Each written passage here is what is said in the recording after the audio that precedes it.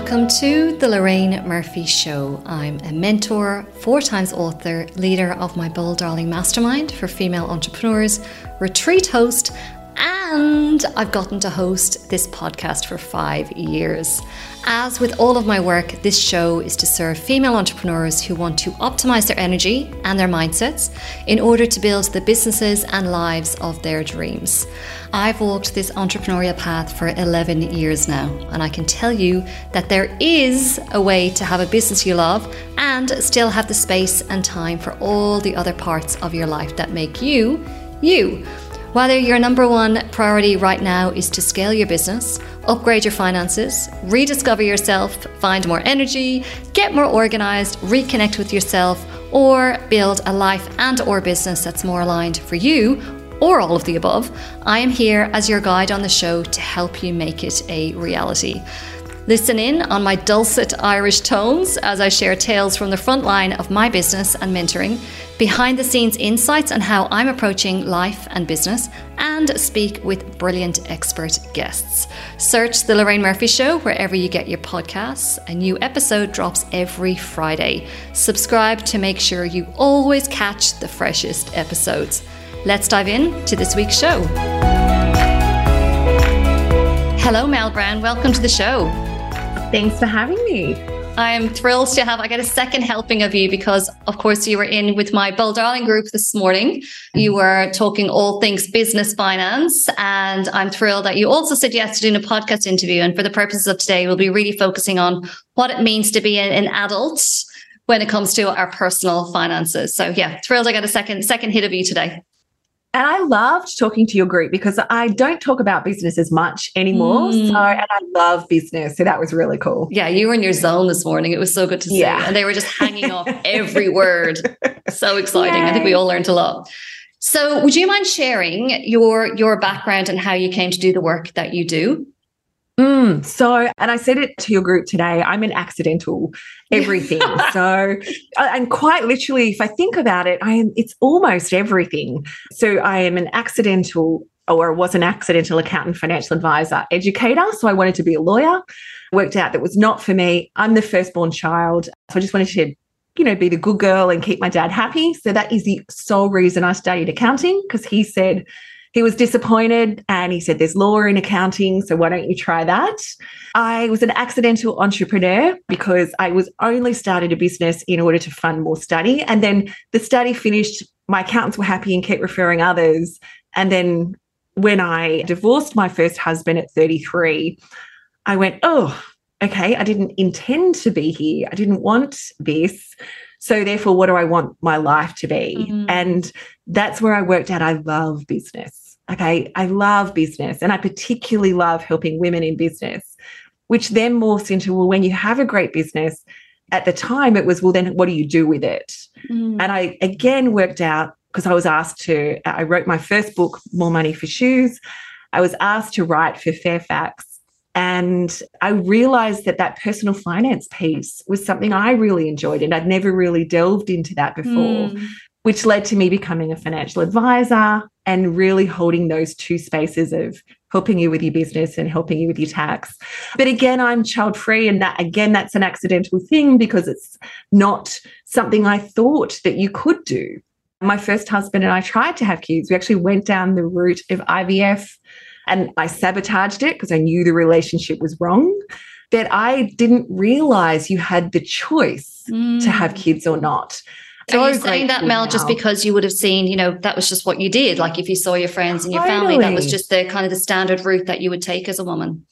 As a Western suburbs chick, I didn't see around me anyone who'd made that choice. I just thought this is what you did. Yes. It never occurred to me that you had choice. In the same way that it didn't really occur to me that you could have choice to be single. A fundamental Christian household. But at 33, when I divorced my first husband, he said to me at the time, you were never going to make it on your own. So I gave every cent of my divorce proceeds and every cent of my business and personal bank accounts to charity. And I realized very quickly that I wanted to ring up and ask for that back. Yeah. Had to move into a frat house with 5 friends. It is not as fun as it sounds. I moved into a moldy little basement bedroom. But I then had to teach myself everything that I teach my client, my people in my online financial education, which is how to get out of debt, how to have more income, how to invest in shares, because that's what I could afford at first, how to invest in property, how to build a business. And I made so many mistakes. But from doing that, I then in my 40s had the choice to work or not. And today, when I was a financial advisor, I had to charge thousands of dollars because of best interest duty and Royal Commission to create a financial plan for you. I now teach people how to have great finances through my online courses, and particularly the My Financial Adulting Plan. And we've had 2,800 people through, plus kids and partners. And I'm extraordinarily proud of that legacy. And having an online business didn't exist when I was 16, but I want to go back sometimes to my teenage self and go, yes, all these things are going to happen, but this is where you were going to be one day. It's not somewhere you could ever picture or dream for yourself. And oh my gosh, it's incredible. Yeah, it's true, isn't it? If you went back to our 16-year-old selves and explained that one day you could have a business where you record videos and people pay you to watch them. Yeah. Sorry, what? I'm sorry. I don't understand. Yeah. Never mind the fact that I hated being photographed or videoed. So just the idea of it would be horrific. Yeah, love that. So what do you believe constitutes financial success in life? So I believe financial success is different for everyone because financial success for me is having the choice to work or not by the time I hit 50. For me, that was a really big milestone, and I wanted to make sure before I got there that I will have financial choice. Someone else might completely different. They might be that I don't want to have to go on to the age pension when I retire.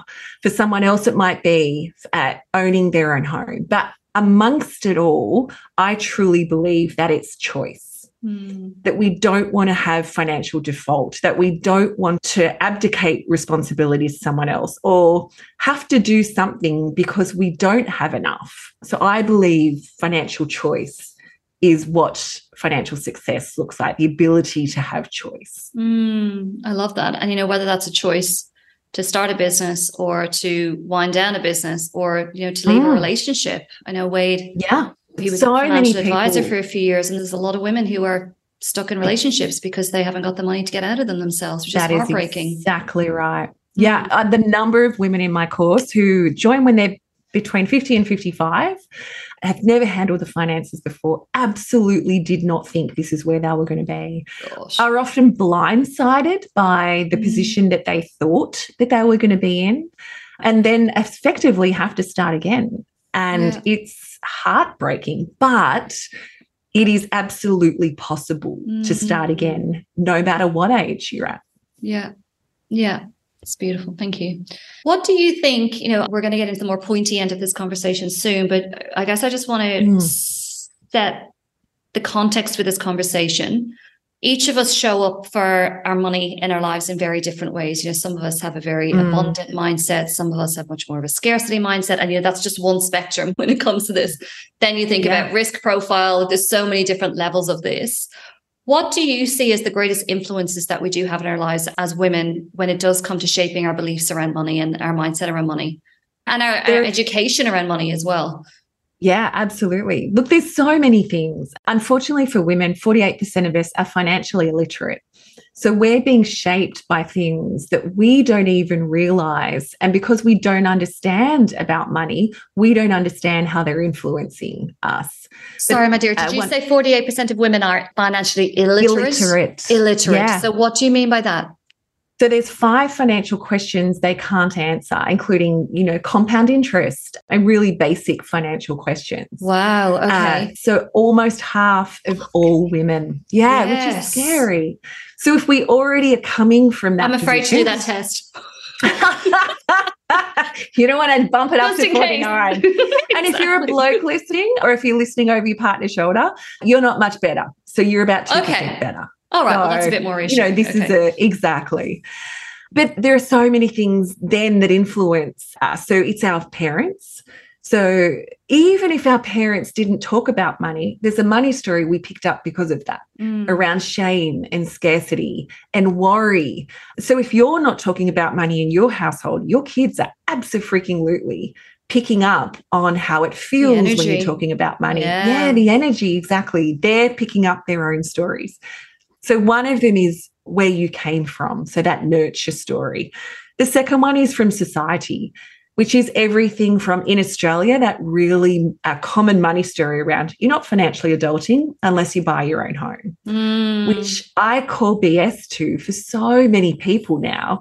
And yet so many people still fundamentally believe that, even though it's wrong for them and is robbing them of choice. Well, I actually see a lot of parallels there between your story of not knowing that it's possible to choose not to have children. Yeah, and either be single or not have kids. It is, and I'm from Ireland, and Ireland is a huge famine. You're probably aware of. There was a huge famine in Ireland in 1845, and there was a break the following year. But basically, there was 3 famines in 4 years. And 1 million people died in Ireland. The population of Ireland at the time was like 7 million. It's only 4.5 million now. So 1 million people died and 1 million people emigrated. But a huge problem that we had then was that a lot of the homes that people lived in, you think about the peasant class, were owned by the British. And then you would have these British landowners who, well, if people couldn't afford to pay their rent anymore and they were starving, they pretty much got kicked out of their houses. So there's a real... I think it's almost like woven into your DNA as an Irish person that you need to own your own home, so that can never happen again. Like, I do believe that these things get passed down through generations. Absolutely. So yeah, it's interesting. I do see the same in Australia. Like you've got to kind of have your piece of turf as well. Yeah. But I love that it's almost coded in your DNA, coded in your DNA. I absolutely believe that too. But some of it might be societal, around what your societal norms are. So, for example, I've got a girlfriend who's from Thailand, and she absolutely talks about, she's a China mum. Her expectations for her kids are this, that. Sorry, a tiger mum, not a China mum. Her expectations for her kids are this, that, and other. Like, she has societal and cultural expectations. I think I know who you're talking about, actually. Kids. Oh, you know exactly who I'm talking about. How funny. But depending on what culture you're part of, there will be different expectations around potentially the firstborn, or what girls do, or what boys do. And I know we think of gender differently now, but I think that's still coded very much in how our parents talk to us around the expectations we have financially. Yeah. And then the media. So I think the media have a lot to answer for when it comes to stories we tell. At the moment, there was an article this week in the Sydney Morning Herald in Australia that said half of Australians are on the financial brink. It was based on one question where they said, agree or disagree, if you had a few $1,000s unexpected bill, would you struggle to pay it? I mean, I'm going to argue that over the last 10 years, half of people would say yes. It doesn't matter the interest rates are going up. Half of the people would have said that. And yet they wrote an article saying half of us on the financial brink. And I know so many people will read that and believe it. And panic. Yes. And panic. And then behave a particular way because of it. So there's a few different ways that we're receiving money stories. Yeah. Can I just add a layer to this as well from what you're sharing? I think how rich people are viewed in your family is an interesting one to unpack as well. Yes. Because I know for me growing up, rich people were seen very much as those people over there. Those people. And, maybe not very nice people, almost like an assumption that if people have money, then they're probably not very nice. Yeah. And it's been really interesting. I've had to do a lot of work on my money mindset over, the last 10, 15 years. And I've done a lot of unwinding of that kind of cultural, not even just family wise, but cultural wise. And it's been interesting being back in Europe and spending more time in Ireland and, just having those conversations and just being so much more tuned to it. And I think this is the thing, isn't it, when it comes to money mindset? It's just that it starts with that self-awareness of when you do see the newspaper article, okay, well, what is that triggering in me? Or when someone did talk about someone rich being not a very nice person, but I know myself that there's a lot of wealthy people I know and they're the nicest people I know. It's starting to question the things that maybe we just onboard by osmosis. And if you're not aware of something, you can't change it. If you don't recognize something, you can't do anything about it. And your awareness is one, and then it's recognizing it and choosing to think differently, or choosing to talk back to that headline, or choosing to act differently because you know that now, or even start a curious conversation with someone that brings up, oh, but rich people aren't nice.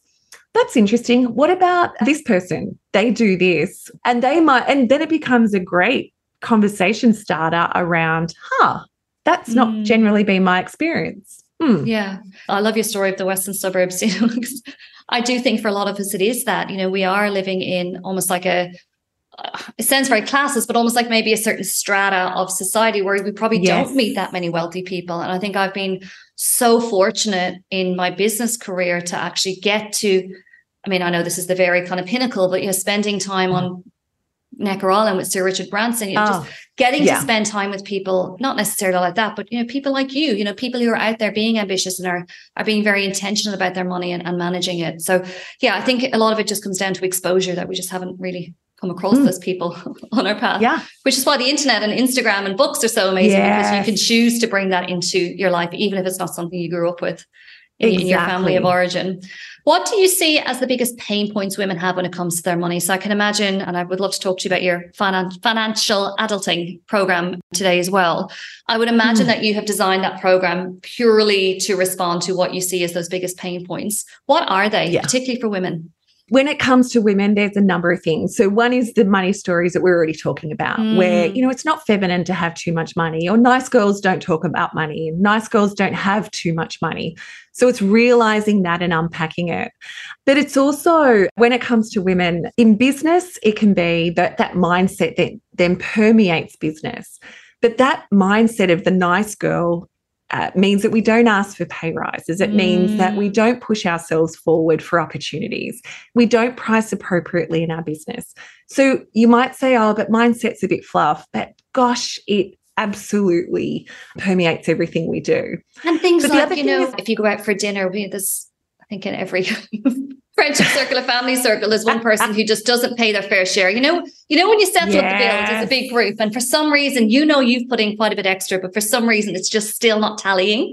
Just even things like that, consistently tolerating behavior like that where people are underpaying, that's all nice girl. Like, we don't want to address it because we feel like, they won't like me. That's not what a nice person would do. I think it shows up in so many different areas. So many areas. But also it's what other people think of us. So, for example, there was a US Fidelity study where they found that 93% of all genders believe that men were better investors than women, which is often what... no, men were better investors. Investors, okay.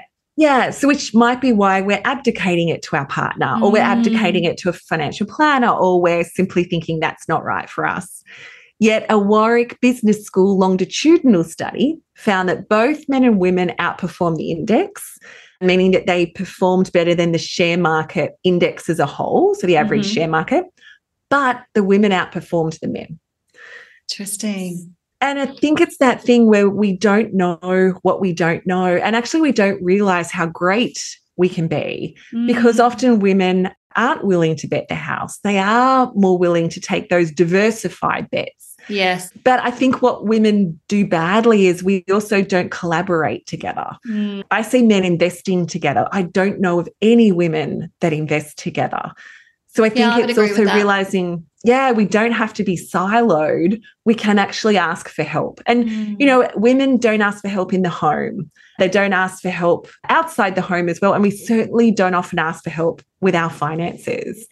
And it's realizing that maybe that's how we can succeed together. Because we love, like, as women, I think we do life well together, but it's adding finances into that mix. Plus, probably the final piece I would say is that we need to put our financial oxygen mask on first. Often for women, it's, I just need to look after the family first, or I need to look after everyone else first, because we often take that caring role, and we think it's selfish to put money into our super. We think it's selfish to be investing when I should be maybe creating a fourth after school activity for little Tommy. It's realizing it's not it's not selfish to put your own financial oxygen on mask first. Yeah. And it's not selfish to invest in yourself. Like, I love Warren Buffett's quote that the greatest investment you will ever have is your own education. No one can ever take that from you. So I think it's also looking at what are the things that you could do to invest in yourself that would enable you to make more money, be more prudent, be more experienced, educated, all of the things. Interesting. I think there's a lot of, and you would see this, I'm sure, there's a lot of head in sand approach when it comes to sorting out our finances. And I know I've experienced that. We had a horrible financial shock a few years ago. where I had engaged didn't know it at the time, obviously, in 2015 in my first business, I had engaged someone to write the R&D tax incentive grant for my business and got some tax relief. It was all great. And then 3 years later, I'd already sold the business and I had a letter from the ATO. Essentially what happened is they were investigating every single company who had gotten a successful grant through this business. And one woman, I did a shout out on LinkedIn just saying, has anyone else had this experience? And she said, yes, I've been hit for 2 years in a row. It was awful. But it took me 2-3 years to actually get my mindset back on track. Like it was a very long drawn out process. And I did just kind of, it's almost like, when you clean up before someone's coming over to your house, you just kind of stuff everything into one pocket and just hope it stays closed. There's a lot of that. Why do you think we do procrastinate on it for so long? I think it's because we're often prioritizing everything else but ourselves. And it's that financial oxygen mask. It's, and we consider it selfish. We think that if we're doing that for ourselves and we don't prioritize ourselves, there's so many areas where women, yes, I think we're getting better at prioritizing our health and we're prioritizing our wellness, but finances still hasn't made it onto that list of ways we're willing to prioritize ourselves. I love that you put it on par with the health and what was the other one you said? Oh, health and wellness. So that's so interesting. I don't believe you can have self-care. I think true self-care involves your finances. It genuinely does. Yeah. I love that because how many of us would say the biggest reason after children, if we have them, that keeps us awake at night is finances? Oh, money. Like I sleep very differently when there is a solid chunk of cash sitting in my bank accounts. Yep. And unfortunately, for women, they don't know if there's a solid cash in their bank account because they've abdicated responsibility. Yeah, they don't have the visibility. Yep. Shit, Mel, that's really powerful what you said. Thank you. Could I add a couple more layers as to maybe reasons we might procrastinate, given that I have been there? Is one that it's too hard. There's too much to sort out. I don't even know where to start. Therefore, I'm just not going to start at all. It's either too hard or don't know how to do it. We're bad at maths or bad at numbers or Yeah. And then another one I think probably is, I'll get to it sometime. I'm still only 30 or I'm still only 35 or 40 or 45 or 50. I'll get to it sometime. And I think just kind of referring back to a point that you and I both discussed in this conversation, and I know I have seen this over the last couple of years, is, friends or members of my community where they are blindsided by a divorce and they haven't been earning. And it's kind of, it's a very different situation. I love Louise Hay, who you've probably come across her work. Yeah. She talks about, the fact that you're much better dealing with things before they become chronic, before it's cancer, before it's something really life-changing. You're better off dealing with health issues before it gets there. And I think it's probably the same with finances. We don't know what's around the corner, whether it's a health thing or a relationship thing or a business thing. So I think that's probably another reason that people would procrastinate. Like, I'll get to it.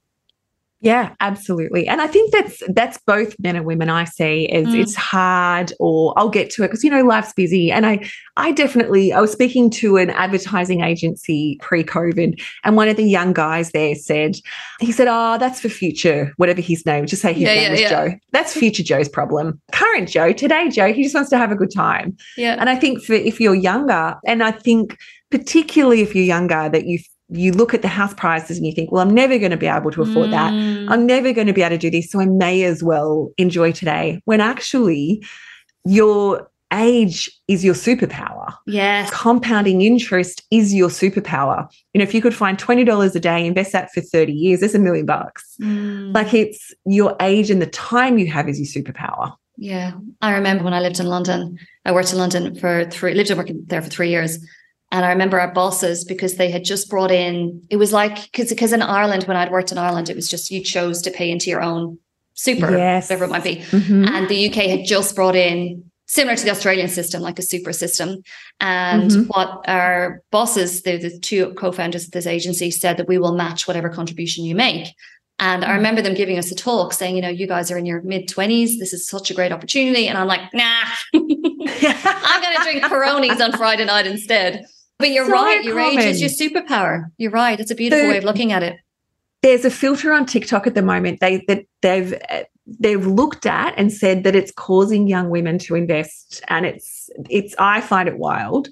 So it's a filter that makes you look older.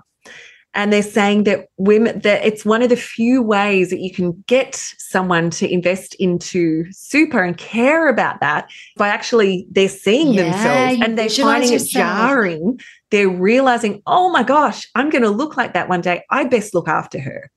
So I got goosebumps. That's amazing. Yeah. I need to unpack that in my own head. I need to process that. Yeah. But I mean, you think about it, if you're 20, you never think you're going to look 50 one day. You just don't. So to look at that image of yourself makes you go, oh, wow, I best look after her, because you've identified. It makes her real. Yeah. I guess it's like if you're pregnant and you do one of those 4D scans and you can see the baby as if like it's a real baby. Yes. You go, oh, holy crap, you're actually a human. Yeah. And therefore you might change your behavior. Yeah. Fascinating. Can you speak, we've kind of touched on the edges of what being a financial adult looks like. Could you define it in your own words, given that you essentially coined the term? What does it mean? You know, how do we know if we are financially adulting? So for me, I actually created a template around like a framework that I call the financial adulting framework. So ultimately, I believe you're financially adulting if you are acting in a way that's giving you choice. But how I think it looks like, I think true financial adulting means that you understand who you are. So that's your money story, your money type, your relationship with money. So you've recognized that. You've faced where you're at. So you know what's coming in and what's going out. You understand what you own and what you owe. And you've made a plan. So you've looked at, I want to go there. Like, I'm not just going to wake up one day and go, oh, how did I get here? You've got a goal around where you're going to. And you've made a plan to bridge that distance between where you are now and that goal. I love that. Can I just pause you there? I interviewed another podcast guest. It was actually about content strategy and copywriting. She's one of my longtime mentees. And she said in the interview, she described strategy as wayfinding. It's exactly what you said. It's from where you are now. It's finding the way from where you are now to where you're going. Yeah. I just wanted to add that in. I think it's a nice way to think about it, particularly if someone is listening. I love that phrase. You know, a lot of my audience are our business owners, and that's what we focused on when we did the Bold Darling session today. But for maybe some who are maybe more professionals or are, you know, working in the home at the moment, maybe strategy doesn't come as naturally. So I think that idea of wayfinding it's really nice. I love that. Yeah, I like that. Isn't it? It's beautiful. So once you've had your wayfind from where you are now to where you want to be, it's then figuring out the how. So it's choosing to understand about investing, because most of us won't get from where we are to where we want to go just from what we earn alone. So that's understanding whether it's investing in shares, bonds, property and business, which are all the things we teach. And then finally, it's the what. It's the understanding what habits are actually right for you based on who you are at the very beginning and where you want to go. So I think most people think financial adulting is owning your own home and running a strict budget, where I think it's the opposite of that. We know budgets don't work in the same way that diets don't work. Yes. And owning your own home is not for everyone. If that's not in your goal, then that's not for you. And I love talking about that and kind of offering that contrarian view, because I believe true financial adulting is a personalized approach. It's more sustainable and it's more transformative. Yeah. What do you suggest as an alternative to a budget then? So budgets don't work just like diets don't work. And research has come out to support that. So if you do a diet, the research is that you put more weight on than when you started. Same with budgets. If you adhere to a super strict budget, you'll see that money ultimately and kind of look around and everyone's in Europe. Cool, I'm going to grab that and go. I've too much. I think I've seen that about 20 times this week at Insta. When are the European summer holidays going to end? So instead, it's about, in the same way that it's about eating well, understanding what my physiology is and what my goals are with health and wellness, it's spending well and investing well. And how you do that, I believe, is by having multiple bank accounts so that you've sent your bills account to where they should be going and it's automatically being paid for that. You're sending your saving, investing to there and it's automatically happening. And then you eat from what's left. And if you want to go all out on those shoes or that thing this month, no problem, but you just eat rice and beans for the rest of the month. You don't lean into a credit card or to afterpay. Yeah. There's an adjustment elsewhere, almost like if you make that decision to go crazy on the shoes, well, there's almost like a ripple effect that needs to come from somewhere. And we did it when we were all back at uni or when we first moved out. Yeah. But we don't do it as adults because we don't think we should have to. But actually, we should. Yeah. Can we actually touch on that? Because I was thinking about, what are the biggest threats to us staying on track with our financial plans? And if I, quite honestly reflect back on my journey, I think the trap that I have fallen into, and I think a lot of us do, is that you're right. I remember when I was in uni, I was drinking the vodka from Aldi, and this is before Aldi was cool. Like, it was called Vatsky, and I would literally have blackouts during it. It was awful. But, we found ways to make things work on a budget. And, when we started, for those of us who are business owners, listening to you share today, we bootstrap things in the early days, and then we start to find some money, or, we graduate from university, we get our first job, and maybe we kind of get to that, that second or third job after uni where you're actually starting to make some money, like you don't feel like a grad anymore. And then what starts to happen is then our living expenses increase to match, our perceived standing in the world. And I guess I remember once Wade and I moved to this house. It was the house we had in Sydney was awesome. We moved to this house in Surrey Hills, and we pretty much ran the house like a business. We lived there. We made money living in the house. We rented out our parking space. Because we lived in Surrey Hills, we rented out, for Sydney people, you'll know. Oh God, what's it called? Oh, yeah, like drive your car. We did car sharing. Can't remember the name of it. Yeah. So we had this little car next door. Car next door. Thank you. Yes, Wade's obsessed with it. So we had a little lockbox on our car that people, because we never used our car, so people come rent it. We rented out. We had this basement level, so we rented that out as a separate apartment, and then we Airbnb'd the spare room. And then every time we went away, we Airbnb'd it, even if it was for 4 days.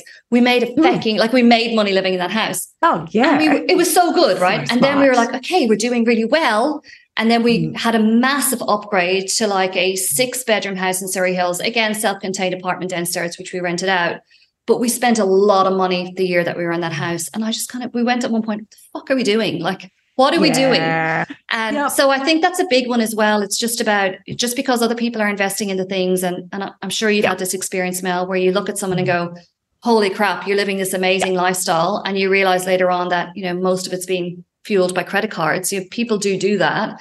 So absolutely. I think it's just about feeling, I guess it's keeping up with the Joneses and trying to, just because you get increases in business revenue or profit or salary increases, it's trying to, I guess, keep your expenses down as much as possible. Would you agree? Is that what you see in your community as well? Oh, absolutely. So lifestyle creep. Yes. Is that the word for it? Goes up. Yeah. Where your income goes up and therefore your spending goes up with it. Yeah. And you've less money than ever.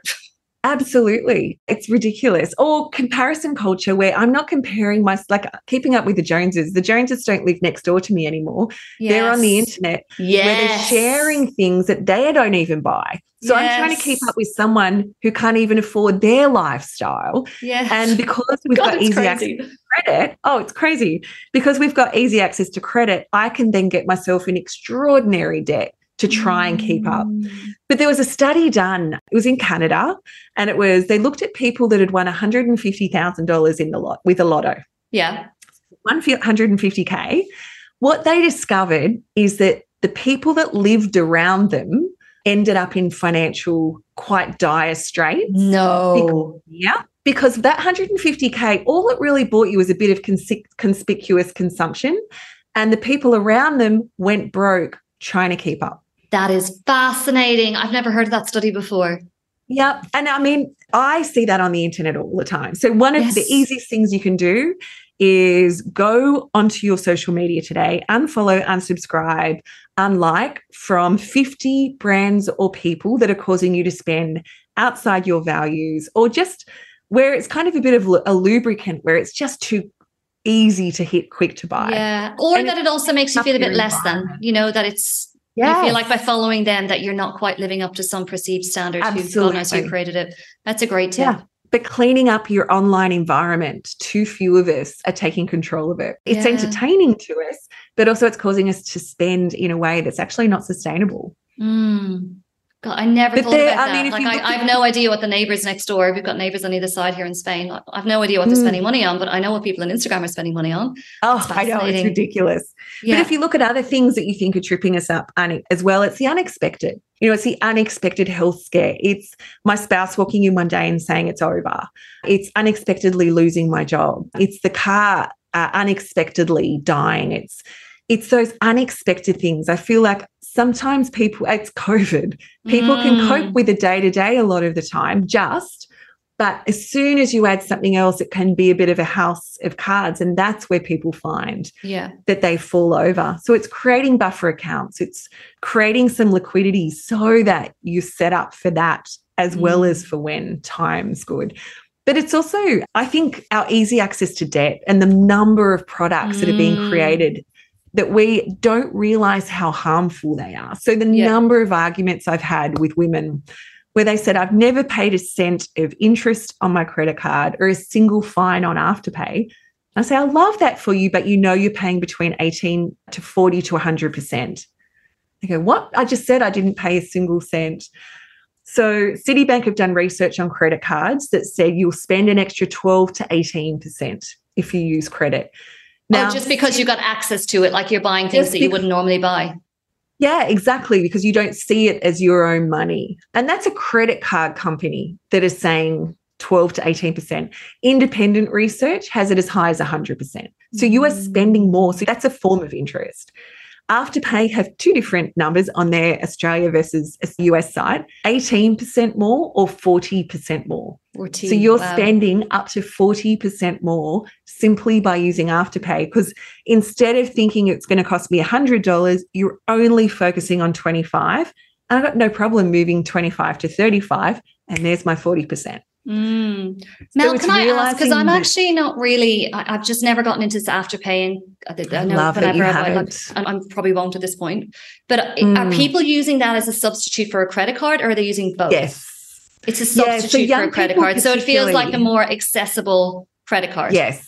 Right. Yeah. And because there's not an interest rate, and because I don't have to apply for it, or I didn't have to, now I will have to, it's so easy. And young women particularly, who they aggressively targeted, have rejected credit cards but have embraced Afterpay, but almost to a worse effect because of the overspending. Right. Okay. Yeah, I've always wondered that. I want to ask you some quick fire questions. Please. So if you're a woman in her 20s, one thing that you would advise her to do now to secure her financial future? Start investing. Gold. Ditto for a woman in her 30s. And close down your credit cards. Close down credit cards. Close down Afterpay. Start investing. Yeah, exactly. Women in her 30s. Do you know what? I'm probably going to tell you the same for each. So women in her 30s, women in her 30s, I would say keep investing, even if it's small amounts. So if in your 30s you're starting to have babies, not everyone is. I know I certainly didn't. But even if, so 30s, let's presume, I would absolutely say keep investing. But I'll also say if you're going to have a career gap during that time in your 30s, make sure you talk to your partner about making sure you're continuing to put money in your super or your retirement funds. That's really important for your 30s. I remember talking to a friend, and she was saying she took a year with each of her kids, but she remember her talking to her husband saying, you should be contributing into my super because I haven't paid in. And he was like, sorry, what? Well, I would be saying to my partner, I want you to, so they don't even have to contribute more. They just have to split theirs. And people don't realize that you can do that. That's a great tip. So many women I've said that I talk to say, oh, but if we were to split up, I'd get it anyway. And to my answer, that is not necessarily. So you don't want to bank on that. You want to say, now let's split it. Yeah. And if they were to say no, I would be saying, but why? Like if I'm stopping to have kids, why aren't we splitting your super? Because that's the forgotten part of stopping and having that career break. I love that you shared that. Thank you. So 30s, that's what you say. 40s, is there obviously continue investing? Anything else?